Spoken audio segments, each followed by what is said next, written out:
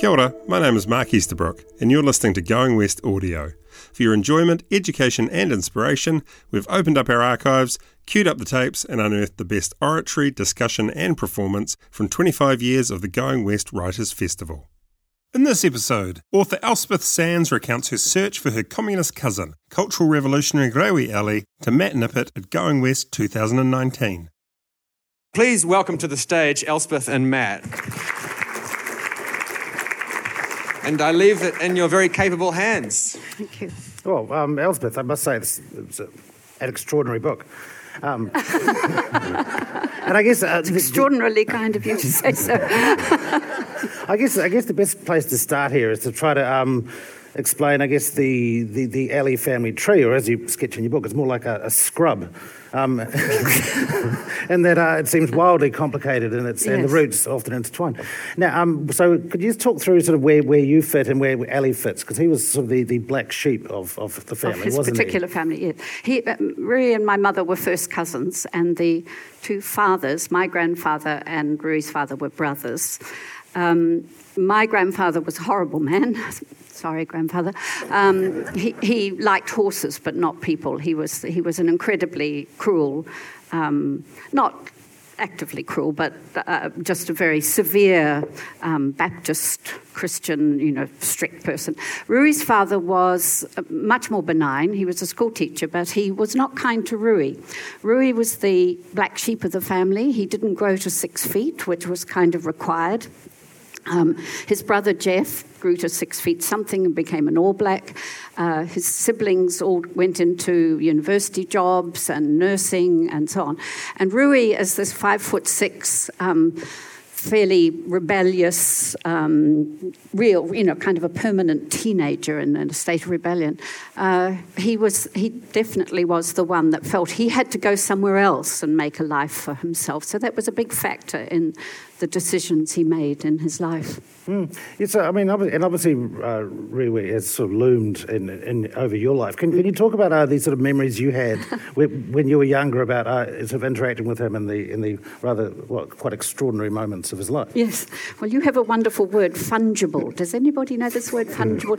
That it talks about. You talk about fungible memories, and I have an absolutely vivid memory of sitting on Rui's knee, aged sort of maybe 3 or 4, bouncing up and down on this bouncy up and down person and, loving being with him. It's totally false, this memory. I couldn't have done it because he wasn't in New Zealand when I was that age. I also have another vivid memory, which I can see, of my mother pushing him into a wardrobe and shutting the wardrobe door quite firmly. She was every bit as bolshy as he was, and saying, "You stay in there and I'll deal with the journalists." Now, that didn't happen either, because the dates when he came to New Zealand just simply don't fit. So I can only think that because he was talked about all the time in my household, and he was talked about rather behind closed doors, because my father was a staunch member of the National Party, and a much nicer man, I have to say, than my mother, a much nicer person than my mother, but it was my mother who influenced the way I thought. And I was so excited by the thought of this uncle. He was an uncle when I was growing up, who was in this foreign land that was unimaginably foreign and had adopted children, and one of them became my pen pal, and they lived way up in these mountains on the verge of a country called Mongolia. There couldn't be anything more exciting. So I guess I just transposed the stories I heard into my own experience. But I have to tell you, those experiences in my mind now are totally real, but they didn't happen. So I learned a lot about the fungibility of memory.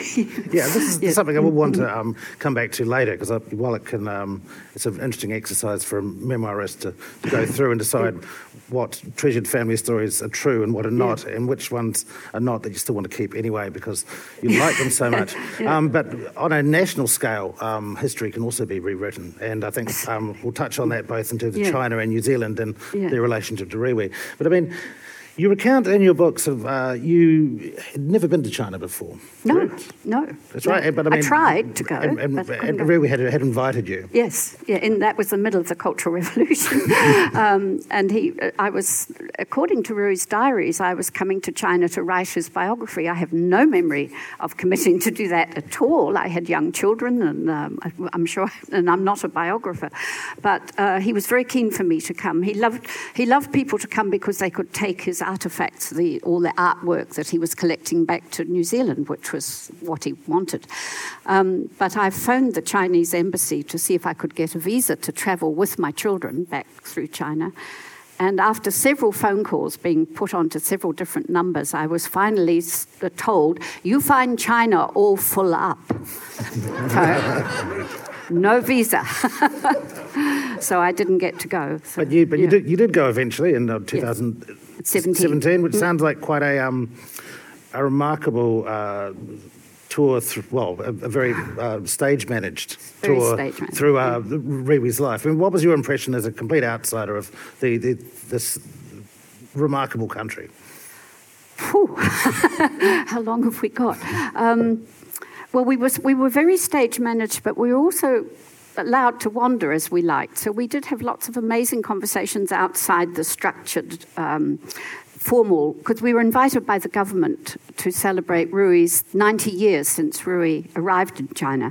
And 9 is a very particular number in Chinese law. It was the emperor's number.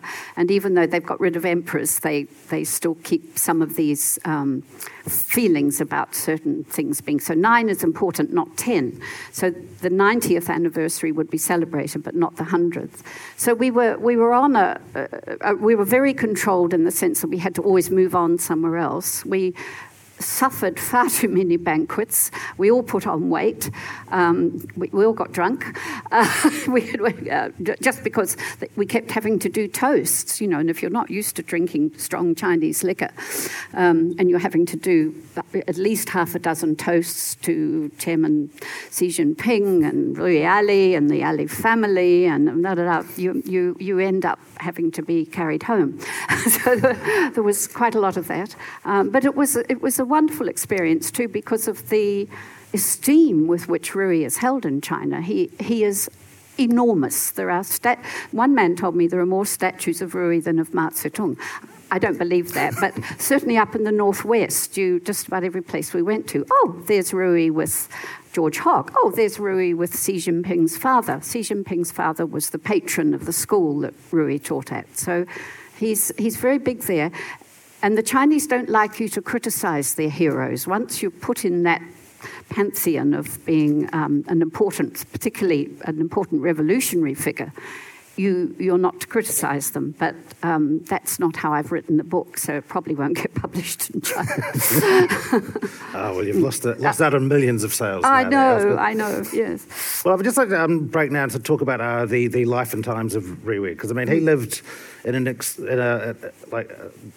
I think is probably one of the most interesting periods of history. So the 20s and 30s, and he arrived in China for the first time in, was it 2027? 27. And this was, you've got to remember that China at this point, bits of it were owned by Portugal, France, England, Japan had waltzed in and occupying in America. And then, of course, there was a civil war raging as well. Yes, I mean, yes. Could you just give us a sense of sort of the scale of this grand historic drama that was going on? Because this is, you're also talking about hundreds of millions of people. Yes.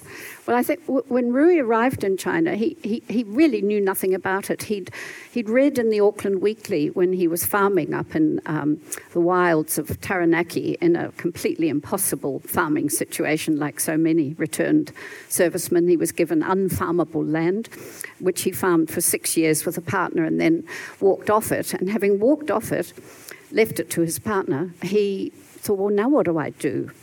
Basically, what he wanted to do was stay in the army. He always thought of himself as a soldier, which is quite surprising. It's not how the Chinese promote him. They saw him more as a pacifist, but he was always a soldier. So he'd read about this revolution in China, and what he said to his family was, I'm going to go and take a look at it. So he arrives in Shanghai, and I do have fun describing his arrival in Shanghai because I can sort of feel, having been to China, and it's a big enough assault on your senses now, what it must have been like in 1927 with people racing around all over the place, gunshots over here, dead bodies here. Then you get into the international concessions and everything's beautiful, and there are lovely European plane trees and beautiful little cafes and so on. So you're living in this completely weird world where you've got the rich Shanghai with the nightclubs and the new cinemas and everything, and then you've got all this poor China all around it, just swirling around. And there was, he was told on the first day he arrived that there was something called the White Terror that was happening.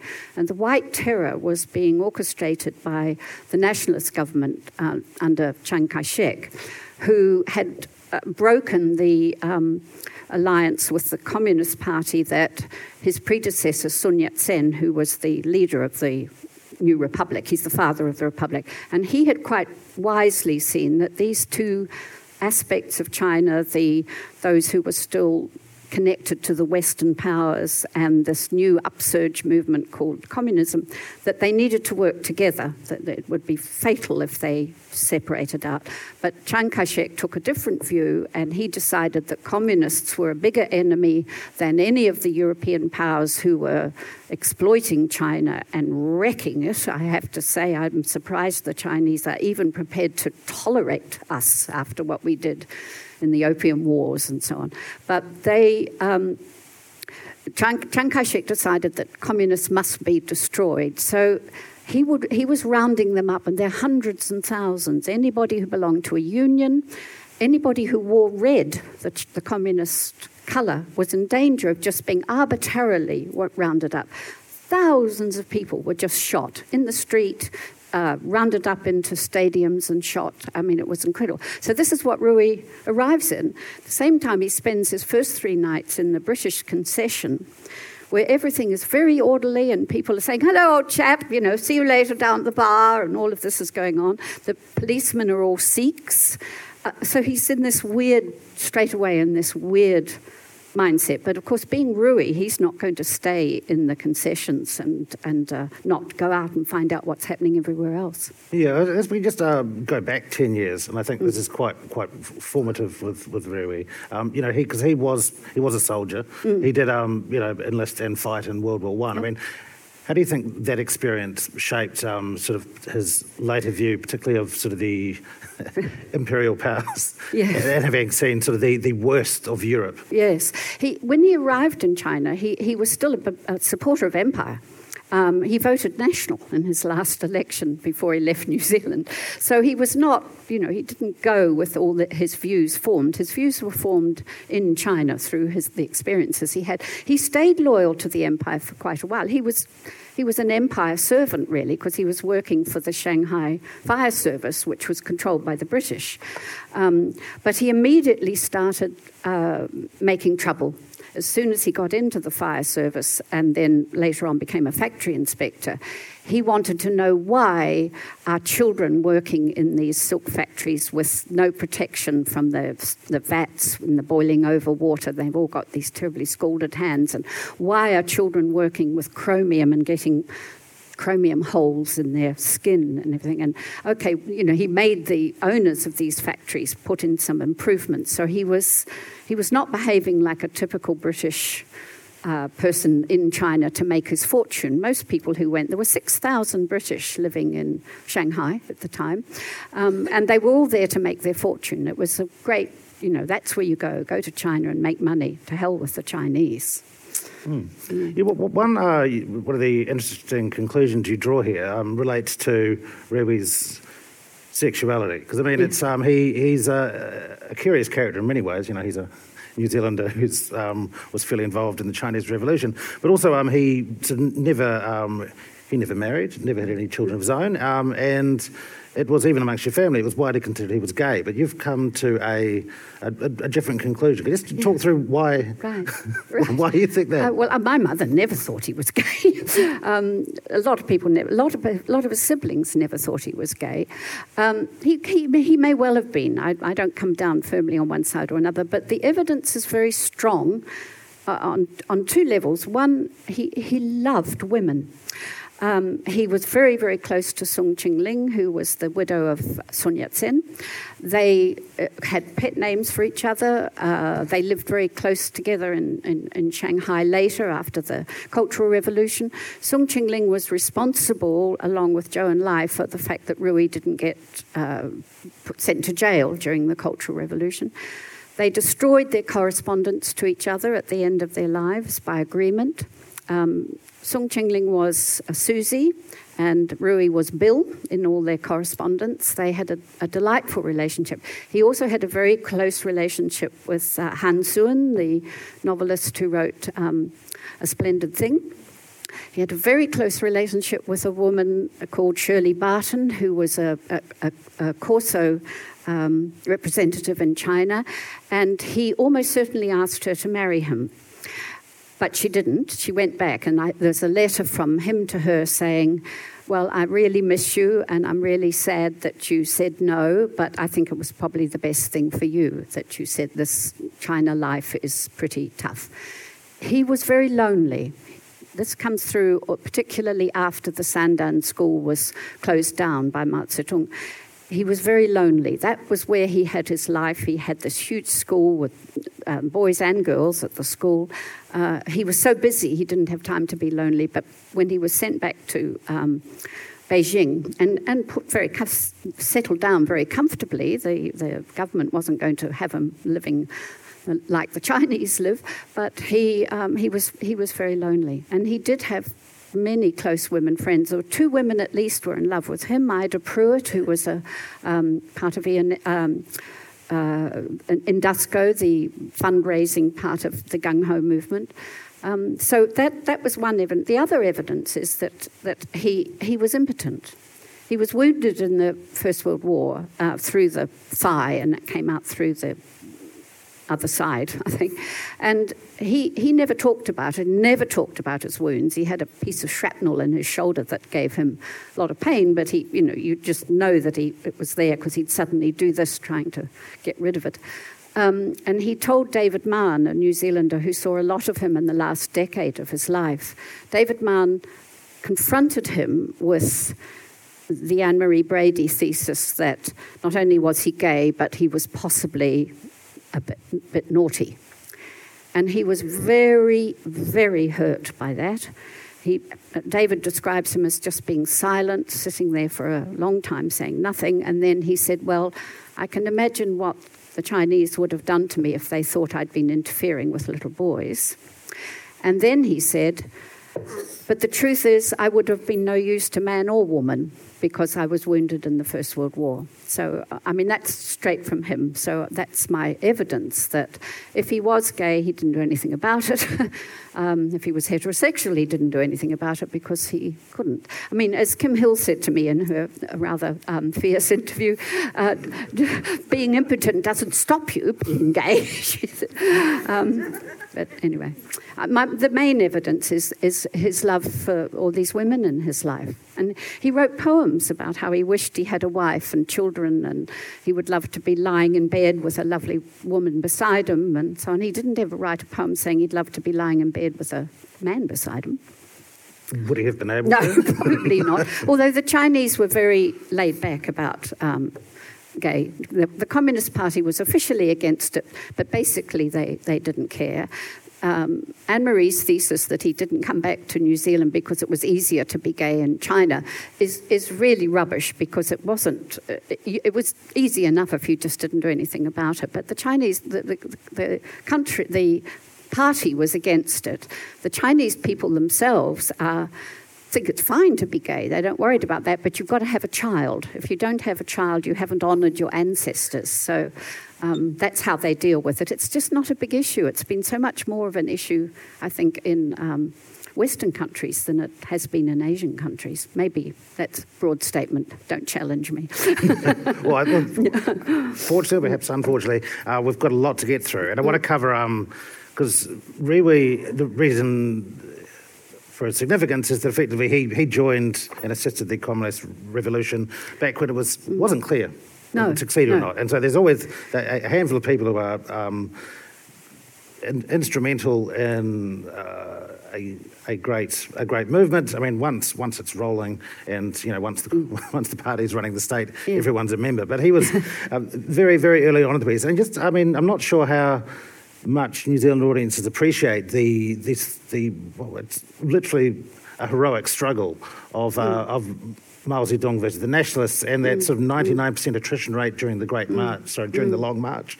And also the role Rewi played in sort of shifting the industry away from the vulnerable seaboard into the interior with the gung ho movement. Could you just talk us through the scale of that? Because effectively that saw the population of New Zealand at the time being redeployed, which is an enormous undertaking. It's utterly extraordinary and miraculous. I mean, it's miraculous that the Long March succeeded. I mean, the incredible courage. Mao Zedong then was an impressive character, I have to say. He believed in democracy, he believed in not having officers and everybody slept on the same kangs, the Chinese beds, that you all slept on the bed, same food, and they often had no food at all.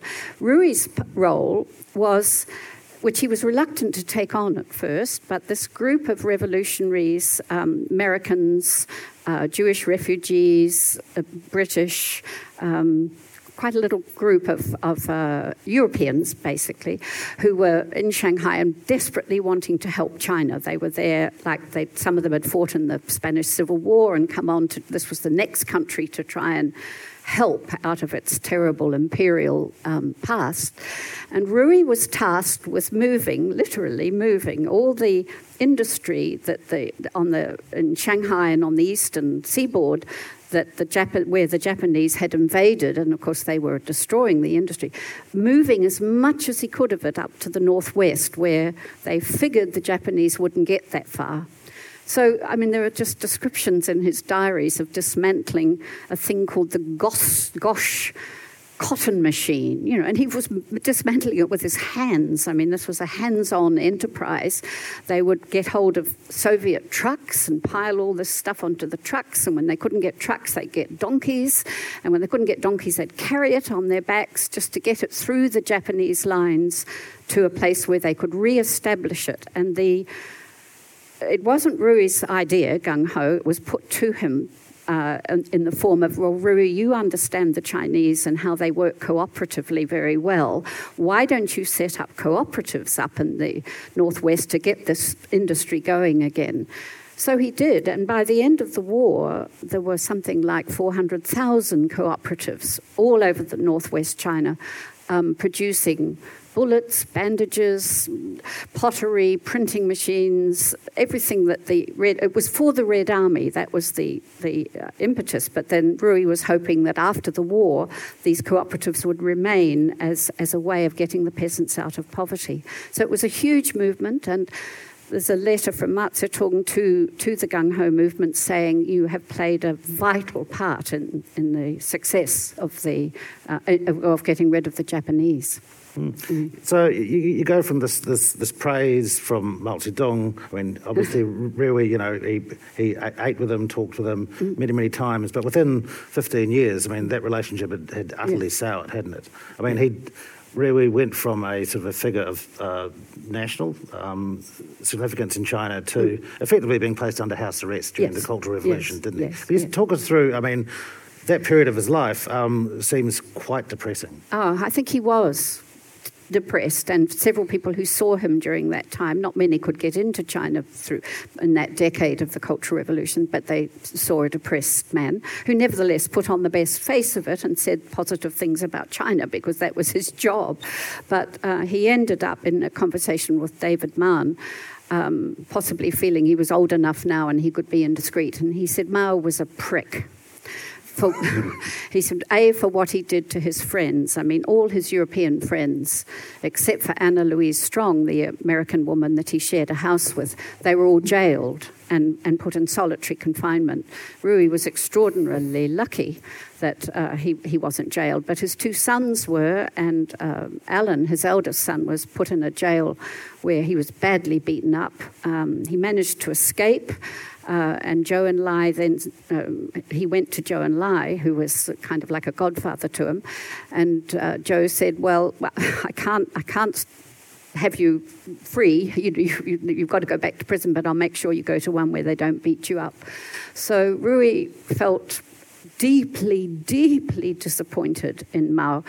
Not only for that, for the Cultural Revolution, which initially Rui supported. I mean, he believed in revolution. He believed that revolution was the only way things were changed in China, which is interesting with what's going on in Hong Kong.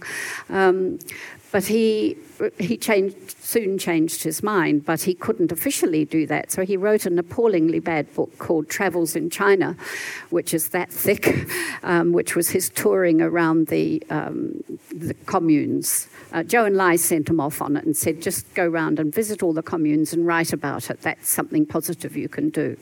But it's a terrible book. And he said that what he couldn't forgive Mao for was, he said, he came in, he led a revolution against feudalism, and then he established his own feudalism. Yeah, and it's a really interesting thought experiment there to see how much we would romanticise the Chinese Revolution had it failed. Because I think one of the great appeals of Spain that you brought up was it was a struggle, and we never got to see what a communist or a Republican Spain would have looked like. And if you're not accountable for what came after, it's much easier. Yes. And it's much easier to romanticise and to think of this as a heroic struggle. Yes. Because, of course, what we see now in China is quite remarkable. We talked about the fungibility of people's personal memories, but when you went through, you were struck by some Chinese students not even knowing that anything had happened at Tiananmen Square. No. And I mean, also the great marvel, technological marvel of the Great Firewall means that history can effectively be edited in real time. Yes. I mean, this is a bit of a concern. Huge concern. Mind you, the Chinese are very clever. They have all, they laughed when we said we can't communicate with our families. The Google Firewall is stopping us, and they said, ha ha ha, and they'd show us a little app. Okay, and they'd say, but don't show anyone, but you put this app on your phone, and then you do that. So, I mean, I have huge faith in the Chinese people, despite the unfortunate things that are going on at the moment, and which can't be glossed over in Hong Kong and in the Uyghur province, Xinjiang. I just have huge faith in the Chinese people that they won't sit down under another tyranny. I mean, they're all picking the way that Xi Jinping is going a little bit along the Mao line. He's enshrined his thought into the constitution. That's what Mao did, so that people had to go around with a little red book and recite. That's what they did in the Cultural Revolution. All the Red Guards were constantly reciting from the little red book, which I've got, which is extremely boring. I think they will. I think the Chinese people will find a way through this. At the moment, they're just grateful not to be starving in vast numbers. And you have to remember that, starvation is just there behind them. And starvation in terms of millions, through the Great Leap Forward, through the Cultural Revolution, and even after Deng Xiaoping, when the opening up to the West, there was still terrible poverty in China. So at the moment, the thing that's ruling Chinese lives is money. Everybody wants money. If you want to marry somebody, you have to be able to offer them. It used to be, one Chinese person told me, it used to be a fridge or a television or both, and she'd probably marry you. Now it's an apartment, because the common greeting now in China is not "have you eaten," which it used to be when Rui was first there, and during the war years and the Civil War years, you greeted one another by saying "have you eaten." Now you say "have you got somewhere to live?" So it's a different China, but it's I have confidence in the people. Yeah, I guess the most salient current expression of this is sort of on the streets of Hong Kong, which I've seen over the last 12 weeks. Some of them, I think, some of the most inspiring civil disobedience of probably the last 20 or 30 years. It's courageous. Yeah. And I'm just wondering how you think Riwi would have viewed the protesters.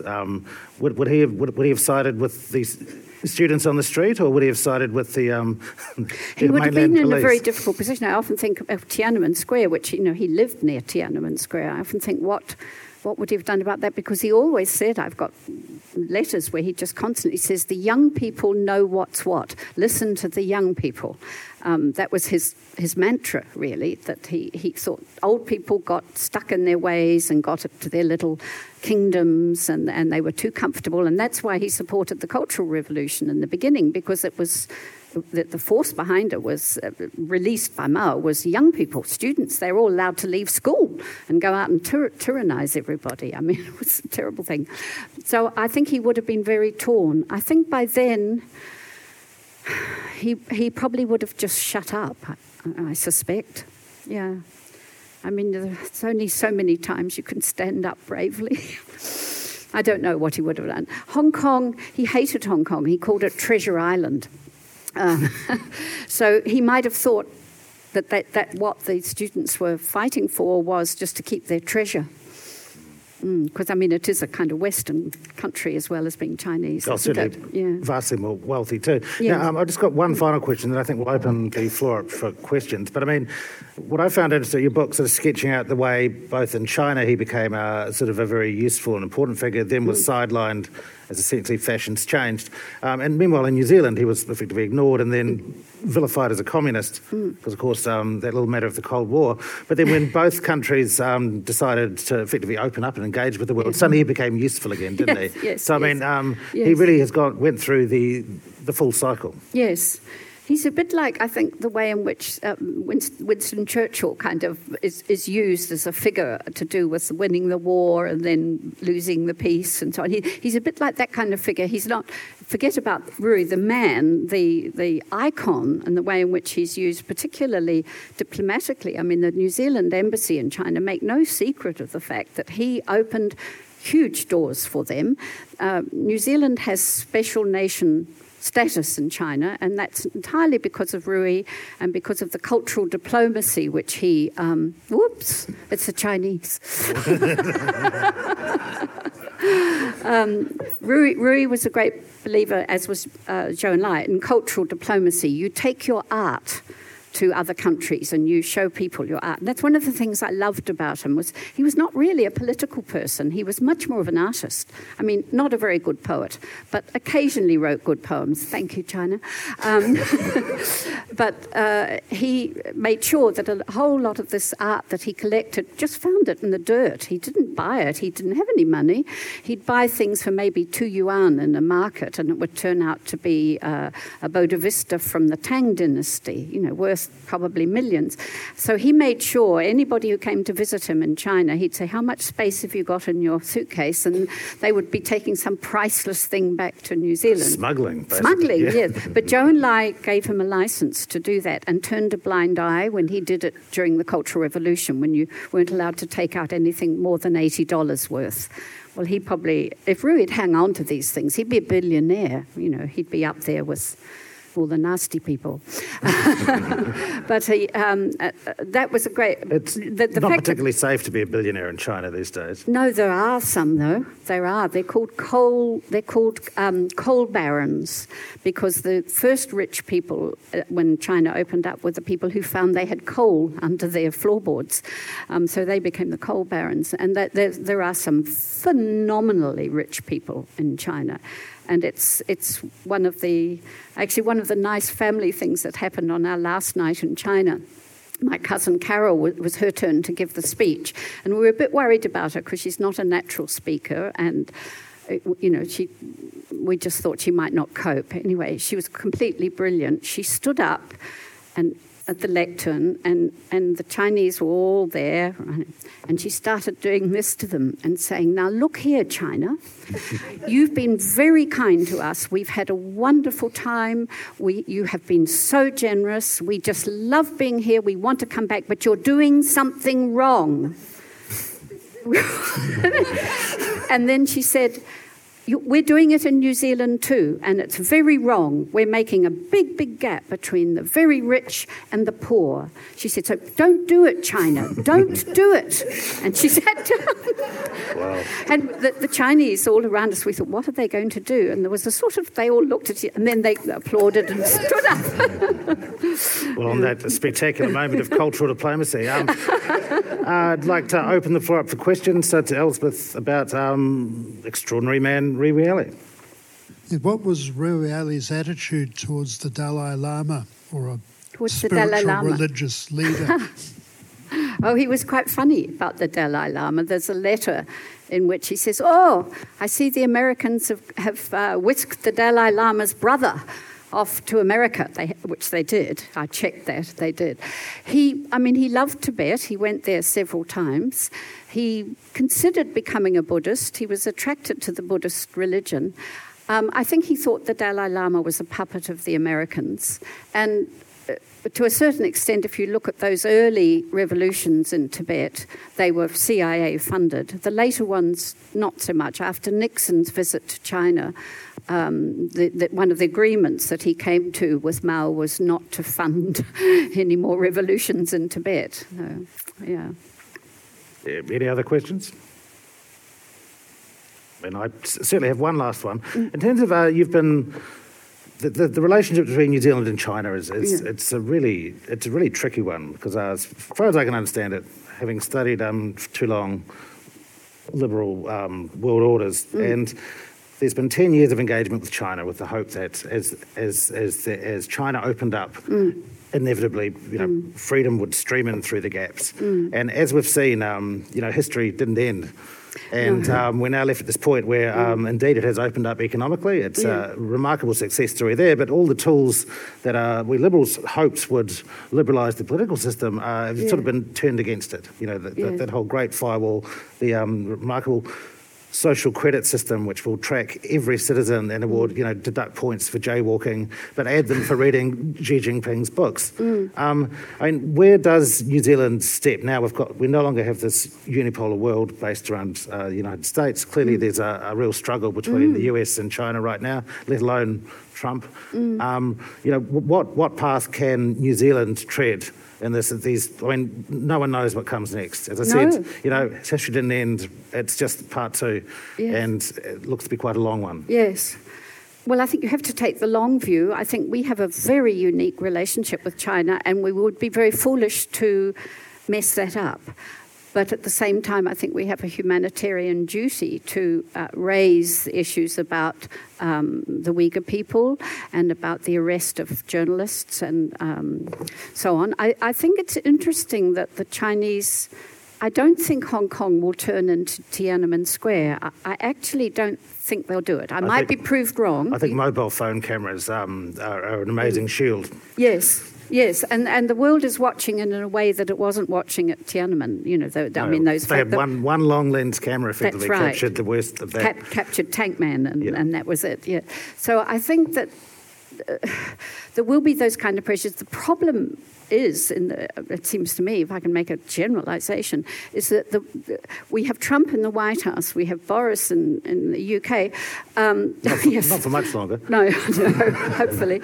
But there is this very strongly powerful right-wing movement in the world now, and that feeds into China's interests hugely, because they're not being criticised as much. I don't think Trump is saying to him, "What are you doing about the Uyghur people, and what are you doing about arresting?" If you arrest an American, he'll do something, but, to hell with the Australian guy who got arrested. So I think we're in a very dangerous position at the moment. But New Zealand is in this unique place where we're not right.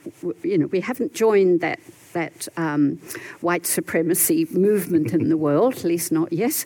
And we can talk to the Chinese because they like us. You know, everywhere you go, it's a bit like going to Greece after the Second World War and saying you're a New Zealander and you don't pay for anything, you know, because the Greeks believed that the New Zealand soldiers went there to rescue them from fascism. So we have that kind of relationship with China, and I think we need to nurture it and speak what needs to be said, but also recognise that we there are things wrong with us too. There are certainly things wrong with the West.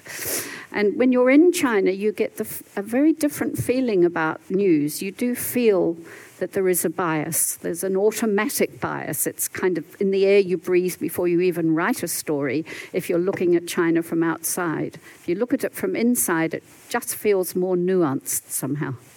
All right, unless we've got anyone with a burning question?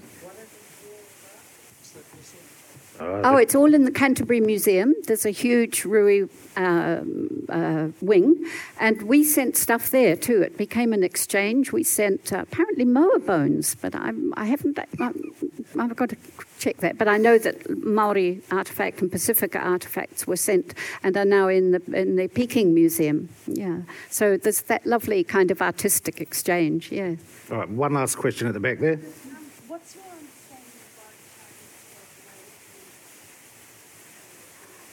I don't know. Well, there were terrorist attacks, of course. I mean, you know, that's the background. The things were blown up and people were killed.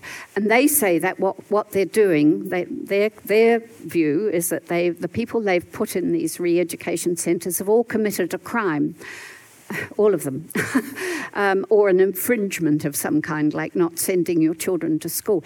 It's part of the... Deep in the Han Chinese, there seems to be a desire for everybody to be Han Chinese. It's the Pauline Hanson view of the world, you know, that we are one people, but we've actually got to be one people all believing the same things. So that's what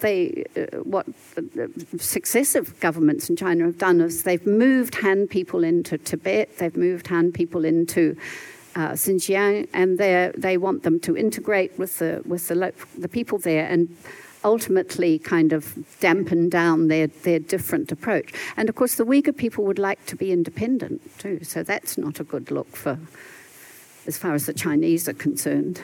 Yes. I don't think there'll ever be a democracy in China. Everybody I spoke to said it wouldn't work here. They have forms of democracy. They have village democracy. From the lower going up till you get to the sort of middle level, the county level, it's democratic, you vote. But once you get to county level, you have to be a member of the party to be elected. So we should probably let the next panel start soon. Oh, gosh, have we gone over time? No, oh, dear. 5 minutes, we're all right. Anyway, thank you very much. I really strongly recommend everyone here reads Elspeth's book. It's really interesting, and it's got pictures. It's always a plus. Alice in Wonderland, we like pictures. Yeah. Well, I think we can truly say that was an extraordinarily fungible experience. Thank you so much. Everybody, please give a warm Going West welcome to Elspeth and Matt. Thank you, guys. Thanks, James. For our next session, I'll hand you back to the capable hands of Mark. Very large hands. Just while we're resetting our stage, because we're going to load it up with talent, just feel free to have a stretch and make yourself comfortable. This next session is also free, so if you're here and you think you might want to hang around, you feel free. You're more than welcome. We'd love to have you. This session is being presented in partnership with Auckland Museum, and Dina Jezdic from the museum. I'm going to leave it to her to introduce the session and the participants. I'll just make one note that if you've got a copy of the program, journalist and poet Muhammad Hassan, who is in there, wasn't able to be here in the end, which we only found out after we'd printed things. So we've still got a lineup of pretty remarkable guests regardless. So we'll kick off in any moment. Thank you.